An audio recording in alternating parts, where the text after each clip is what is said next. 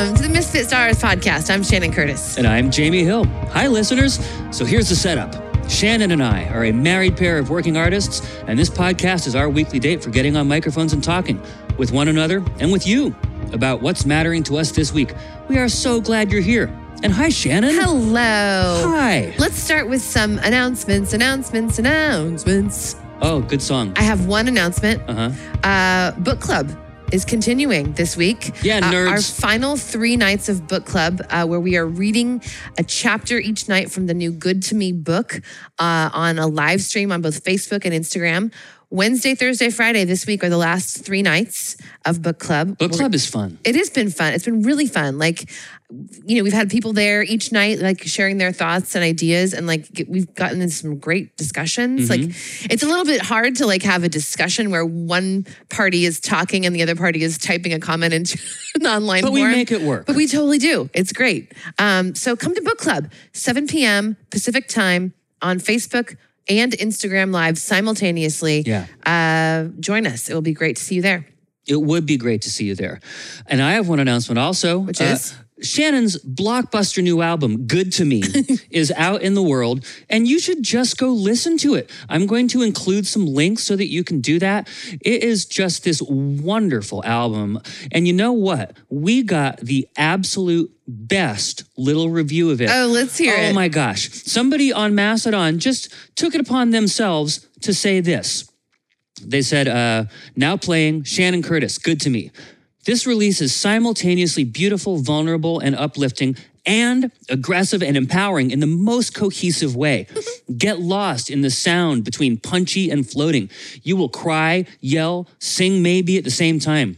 Fantastic storytelling, lyrics of substance and resonance. Superior 80s synth vibes, but with much more sonic depth and layers to enjoy, with brilliant production and modern sound. Since there is no weak track, there are many standouts, but I Am is an absolute ripper. You go ahead and try to resist the urge to lace up your roller skates. 12 out of 10, infinite replay value. 12 out of 10. I love it so much. I love it so much. That's wonderful. So people, you heard it on Mastodon. Shannon's new record is an absolute ripper. All-time classic, 12 out of 10. Go listen to it. You can find it anywhere you stream stuff. So if you just want to go looking for Shannon Curtis Good to Me, it's there. You can find it on Bandcamp also if you want to listen to it for free. And you can find it at the links that I will put in the show notes. Excellent. Thank you, Jamie. And how are you feeling today, my dear? Oh, thanks for asking. Today, I am feeling grateful and serene. Oh, that's good. Uh-huh. I love it. I know. I just have those two feelings, and I don't have a lot more to say about it because that's the nature of serenity. That's so good. It's true. That's wonderful. How are you feeling? I was looking at my feelings list to come up with it because I was like, I did too. Struggling to like find it on my own. I'm feeling pretty centered. Oh, good. And engaged. Like I'm enjoying the work that we have going on right now, and what's coming up. Like I'm liking it. I'm into it. Same. I think I'm into it is another way of saying I'm engaged. Yep. I mean, literally, it's like a synonym. Totally. Yeah. Well, why don't we get things going by firing up the good news machine? All right, what you got? Okay, I've got this item. So this is great news. Is it the great news machine Well, no, today? it's good news. Okay. Did you hear that the Democratic Party here in the United States, they have completely reconfigured their presidential primary calendar? I've heard this, and it's such good news. Such good news. So the new calendar, and I'll tell you what it is and why it's good news in a minute. The new calendar puts South Carolina first on February 3rd. 2024, followed by Nevada on February 6th. New Hampshire, which was typically the first primary, Iowa was the first caucus, and then New Hampshire has typically been the first, really the second contest, They may have an opportunity to also go on the same day as Nevada, but they have to change their state laws to make that happen. We'll see if it happens.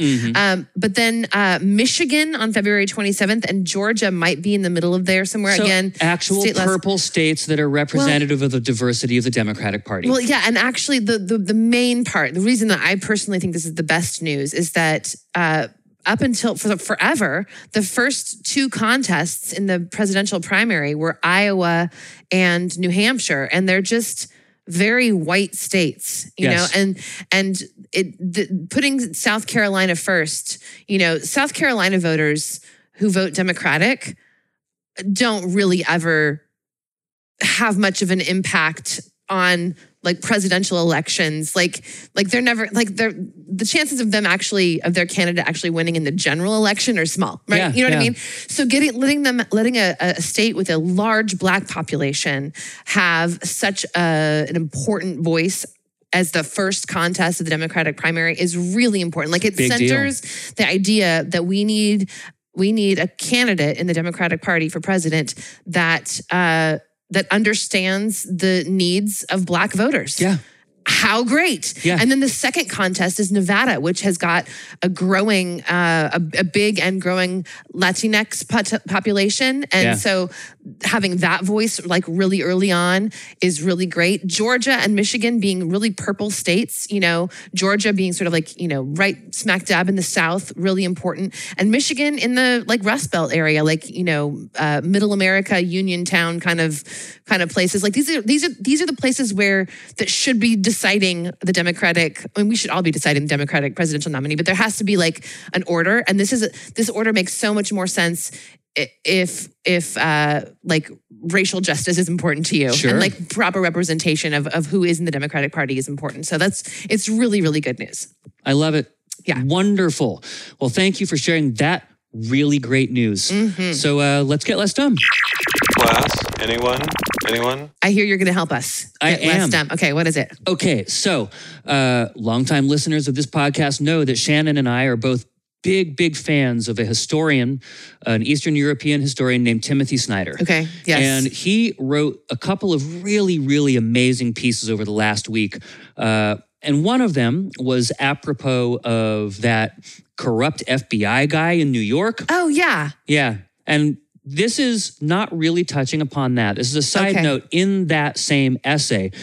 But he had this thing that he called the 7 deadly sins of American journalism. Oh. And holy shit, they were so profound. Okay. I wanted to share them with people because it just felt like something we all really kind of need to know, right? So I'm just going to read the paragraph he said about it. It's quick and it gives you so much to think about. Okay. So he says, for me personally, journalists are the heroes of our time, representing the most honorable profession, which is desperately needed here and around the world to preserve democracy. But there are better and worse ways of reporting, and we need the better ones. And then the rest of the essay, he's just quoting and citing from different places where journalism failed in the reporting around the Trump-Russia scandal, right? Mm-hmm. And he says, in the passages I pick out below, we encounter 7 deadly sins of American-style journalism. 1, the implicit definition of reality as American official opinion. Okay, so the idea that reality equals whatever the officials say it is. Whatever American officials say it is. That's right. Okay. Yep. 2, the conflation of a specific American official's statement with a fact about the world. Okay. Right? Okay, yep. So basically, if an American official says something, then we're going to take that as being a fact about the world. Right. When it's actually just a thing that a person has said. Right. Yep. Mm-hmm. 3, the disinterest in facts that are bountifully and readily at hand and which contradict the official opinion or at least call it into question. I mean, people, how many times every single day do you see this either on TV news or in print? Someone just quotes an official saying something. Right.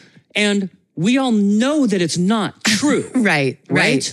But they just quote the official. And don't mention all the facts that actually like prove that statement false. Yeah, that's it. Yeah. 4, a provincial indifference to the rest of the world, even in a story which purports to be about another country.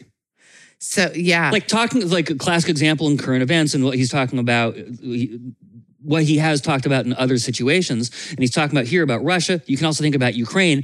But you talk about these things not about as events, especially Ukraine. Think about Ukraine. So much of American coverage of Ukraine is not about what's happening in Ukraine, what's happening to the people there. It's what's the American response to Ukraine? Or what does the fallout of this war mean for America? Yeah, like it's very America-centric. Yeah. What's the Republicans versus Democrats horse race about Ukraine?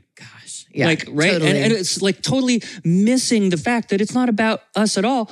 It's about Ukraine. Right. So that. Yeah. Number 5, the reduction of events in American politics to a gossip game between two quote unquote sides. Oh my God. Like there are only two sides, first of all. Right. As if that's it. And also in some situations, as if there are any more than one side. Yeah. Right. Look, what do you mean by that? Say more about that. Well, like police murdering Tyree Nichols, for example. Okay. You know? Yeah. Like, that's just a bad thing. There's no other side to that. There's nothing good about it. There's nothing that can be good about it. But so much of the media over the last couple of weeks has been like, well, did he deserve it? Do black people deserve it? What's the nature of the conflict between the police and black people? Right. No. There's no conflict there. Murder is wrong. It's one-sided. Murder is wrong. There's only one opinion. There's only one side. Yeah. It's like a Mobius strip. There's only one side. Right. You're right. There's this knee-jerk reaction to like for a lot of journalism to not be like to take every issue and be like, well, what's the counter view? And it's like if you're already dealing with a hard and fast truth, murder is wrong. Yeah, that's it. There's not another side to that. You're right. There's no other side. It's a Mobius strip. Good call. Okay, what's next? Okay, next up, number 6, the concession of gossip game space to whomever gives the best quotation, even when that person is known to lie and has a stake in lying. Oh my God. And the example he cites here is Roger Stone. Right. Like he goes on later in this essay to talk about like there was this very, very important pivotal New York Times piece right around the time that like the Trump Russia stuff was happening and Hillary's emails, all that October 2016 stuff, it all was coming out at the same time, right? Yeah. And they gave the last quotation in the article, a lengthy quotation to Roger Stone. Because it was like the most colorful, like, I don't know, like buzzy sort of quote. That's like exactly clickbaity it. kind of quote. That's exactly it. And so they gave him the last word, which as we all know, like how a thing concludes, colors your opinion of it. That's how they teach you to do it in school, right? You make a sandwich. Right. You do the thing at the beginning and the end and the middle details support it, but it's the bread on the ends that you really remember. And this is a character has been known for years to be completely untrustworthy. Like make that decades. Yeah. I mean, he worked for Nixon. We're talking about going back 50 years. He's been a shady person. Yes. And they're just, because he's colorful, they concede the space to him. Right. And the 7th deadly sin of American-style journalism, the pretense that refereeing a gossip game is objectivity. Oh my God. I know. Totally. I'm just an objective observer. I'm just refereeing what this side says and this side says. I don't have any responsibility to the fucking truth at all. It's like that famous quote about Journalism 101, right? Like journalism is not reporting that one person says it's raining and another person says it's not raining. Journalism is sticking your head out the fucking window and saying what's happening. Is it raining or not? Yeah. Say what's happening. Like I think about this in terms of issues of like reproductive rights. Yeah. You know, like what? Well, you know, some people say that people with uteruses don't actually have a right to control their own bodies. What do they have to say? Sorry, not valid. Yeah. Like this is not a point that needs airing. It's so infuriating. And by airing it, of course, you immediately elevate it to equal status. You give it legitimacy. Yeah. You give it indeed the same amount of legitimacy as the opposing viewpoint, which it is theoretically countering. Yeah. Just both sides. Is there objectivity? Yeah. No, there can't be. Nobody knows. We just tell you and you decide. Should trans people be allowed to exist? Are trans people even humans? Yeah, some people say no. It's ridiculous. Yeah, it's really bonkers. So people, the 7 deadly sins of American-style journalism, be aware of them. Be on the lookout for them. And when you see them happening, do further fact checking on your own. Yeah. Like find other sources and correlate sources. Shannon and I have done multiple episodes where we touch on the idea of how to be a responsible consumer of media.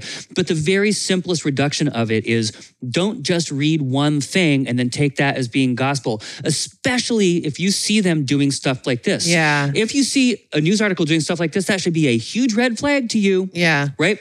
Like another huge red flag should be if the article seems like it's really confirming a bias you have about something. If it feels too good, if it really is making you be like, oh yeah, I'm right.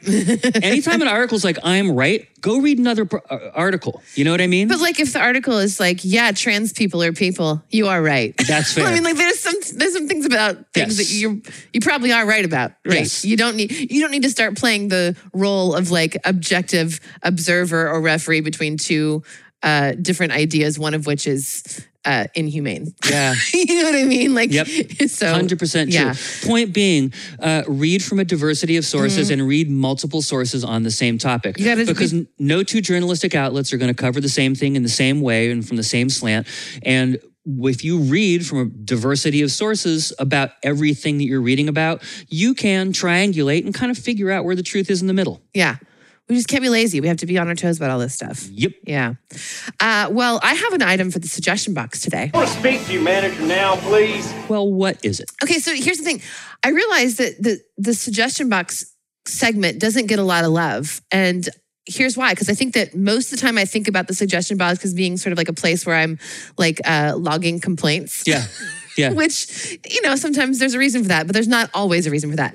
But I read something earlier this week that it was like, oh, I could put this in the suggestion box, not as registering a complaint, but like, let's do more of this. I love it. Okay. So we're still talking to the manager, but it's like encouraging. Yeah, it is. It's like, this was good. Let's do this more. Okay, here it is. It's positive it's positive feedback for the manager, not yelling. Exactly. I love it. Okay. So Washington, D.C. has become the largest city in the United States to enact a zero fare bus bill into law. So starting this summer, I think in July, the $2 fare for the city's buses will be eliminated. You can just get on a bus in the city of Washington, D.C.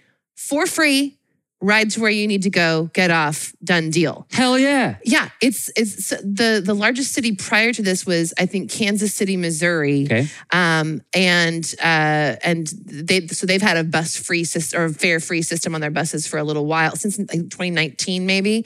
But how great. I mean, like, let's do more of this. I want to see every city in the country have their buses be free. Like, it actually encourages ridership. Like, if you don't have to worry about, I mean, even I would have $2 to spend on a bus fare, but the fact of having to figure out how to pay, do I have cash? Can I even pay with cash? Do I have to download an app to pay with this? Like, there's friction. Like, the money is an issue for a lot of people, right?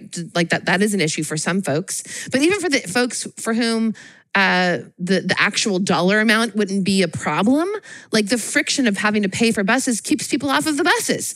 But like, what if here in Tacoma, the buses were just free, and instead of like getting in our car to drive around somewhere, we just walked to the bus stop that's like literally across the street and took that. If it was free to do that, it might make sense in some situations. Like if we didn't want to figure out how to like park our car somewhere, like it's the kind of thing that increases ridership on public transportation, which is good for everybody. It's good for the environment. It's good for public infrastructure. It's good for the feeling of community. Like, it's just good for people to be given more and better opportunities to use public transportation. Also, from a moral standpoint, a public good isn't truly public if poor people can't take advantage of it.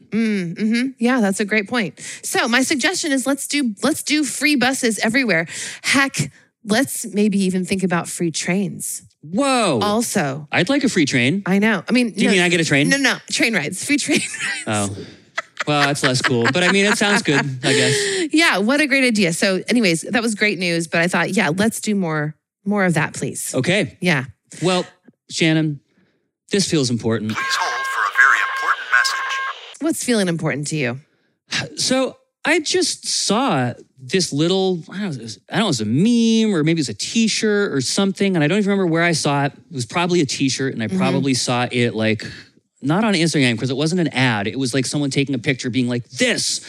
But the thing that was on it that really made me think was this quote: "We don't need allies, we need accomplices." Oh, yeah. Mm-hmm. And then in the text of whatever it was, the person touched upon what they called the ally industrial complex, right?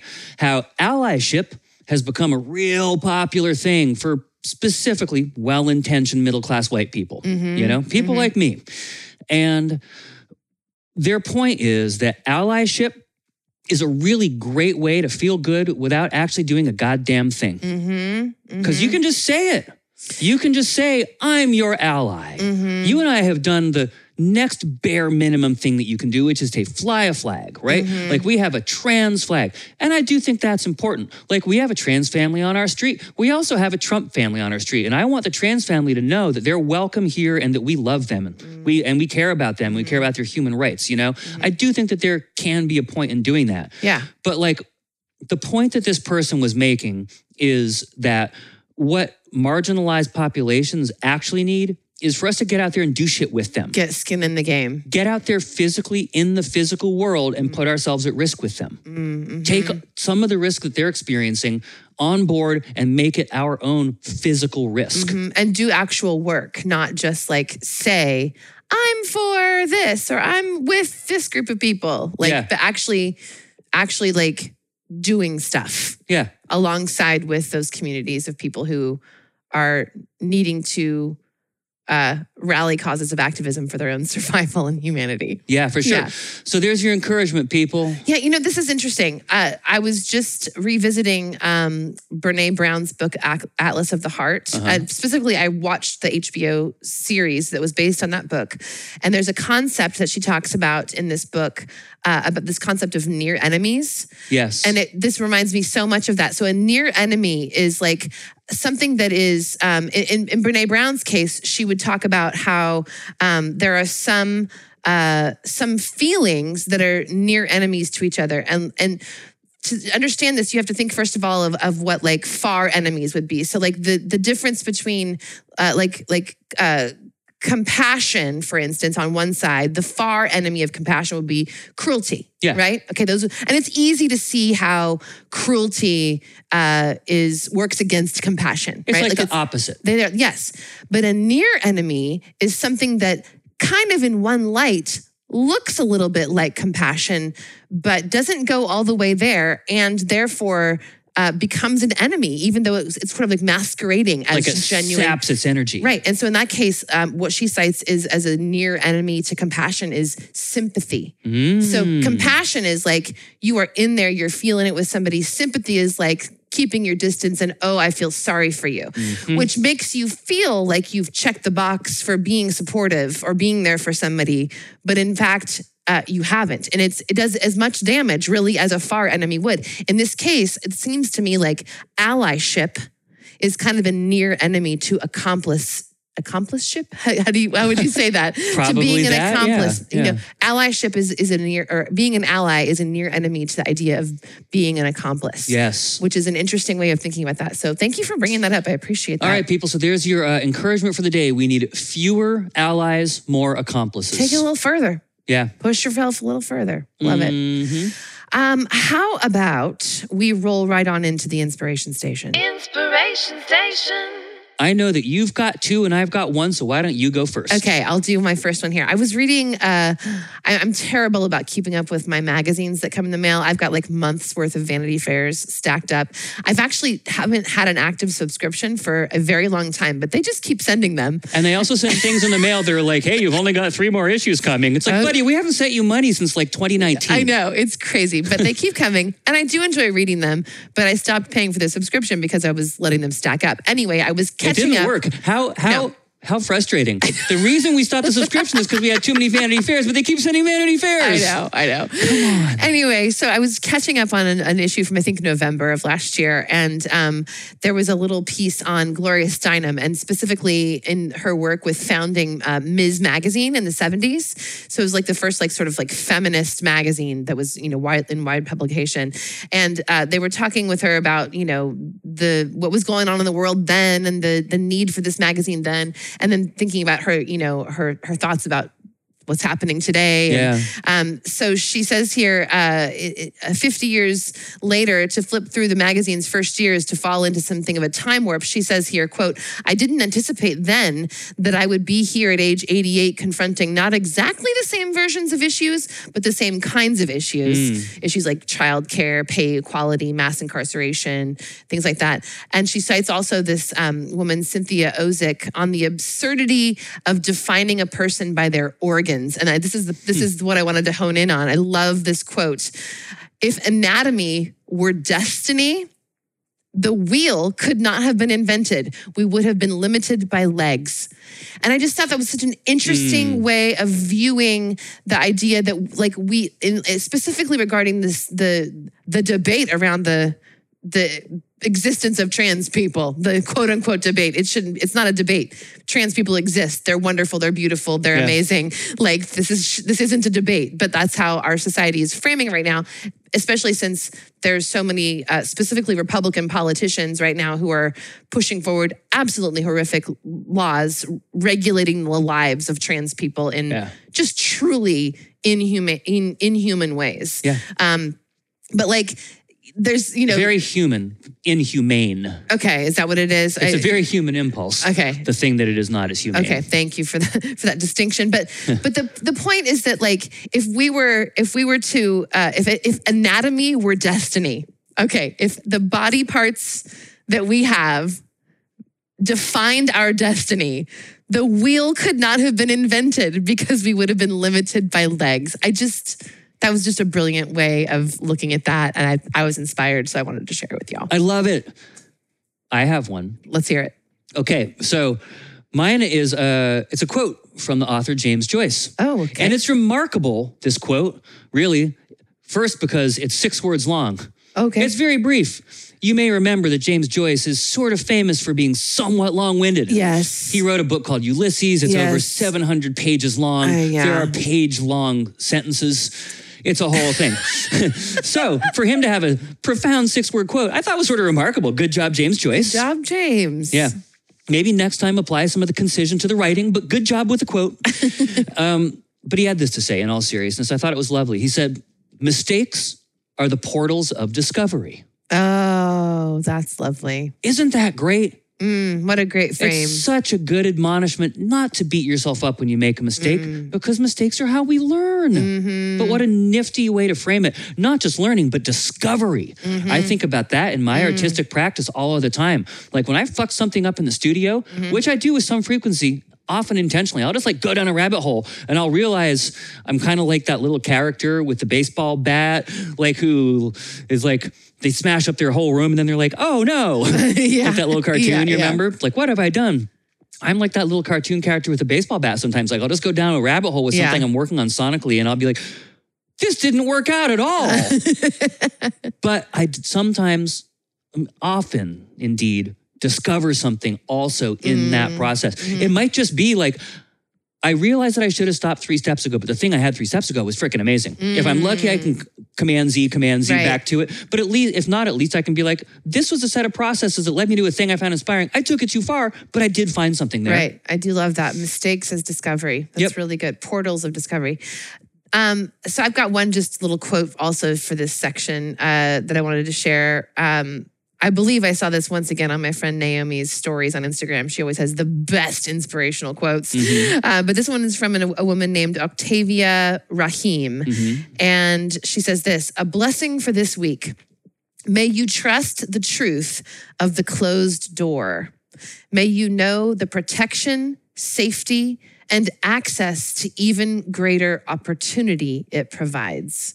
And again, we're talking about boundaries. It's kind of like a frame. It's kind of like the quote you shared from James Joyce. Like oftentimes we encounter a closed door, something that we wanted, and like, okay, that door is closed, and it feels like a disappointment. But I love this. May you trust the truth of that closed door. May you know the protection, safety, and access to even greater opportunity it provides. Because that closed door might actually be protecting you from something you didn't actually want to be in the middle of, or maybe that closed door is pointing you into a discovery of a different direction where you're gonna experience stuff that's even greater for you. You know, I love that. So I love it. Trust the truth of the closed door. How nice. Yeah, really nice. Why don't we wrap things up today on this like efficient episode we've made? Yeah. There's a lot going on, so thank you for bearing with our efficiency. We'll wrap it up with the gratitude crank up. Yeah, it sounds like a great idea. And you know what? I think it's fine to have a short episode every once in a while. I know longer episodes are nice, but sometimes just a little quickie in the afternoon can be kind of great. A little snackety snack. Yeah. Yeah. What's your gratitude today? I am grateful today for all of the people who have recently been reaching out to me about work. Yeah. There have just been a number of them. Yeah, it's pretty great. It's really interesting and cool. It's just, it's unusual. There's always people, who want to do stuff with me, but the velocity of it has been markedly, noticeably picking up in the past month. And I'm noticing it. I'm holding it really lightly because I'm a freelancer and I know how this works. Yeah. But it's interesting. And I really am just very grateful. It's all very interesting people making nifty stuff That's too. Really cool. Yeah. Like no one's reaching out to me like, hey, I've got $75. Can you mix my album? Or, or I've got a bunch of money, but I'm terrible. You know what I mean? Those are extremes. Two different bad problems. Yeah. And I've had none of that. It's all people reaching out to me with nifty music and who seem like good people. That's cool. It's really cool. That's really awesome. Yeah. My item for gratitude today is very simple. It's very sort of mundane. Yeah. But this morning, upon waking up, there was just this lovely rain on the roof and on the window. And it just felt so peaceful and just such a lovely welcome into the day. And I'm just really grateful for that moment.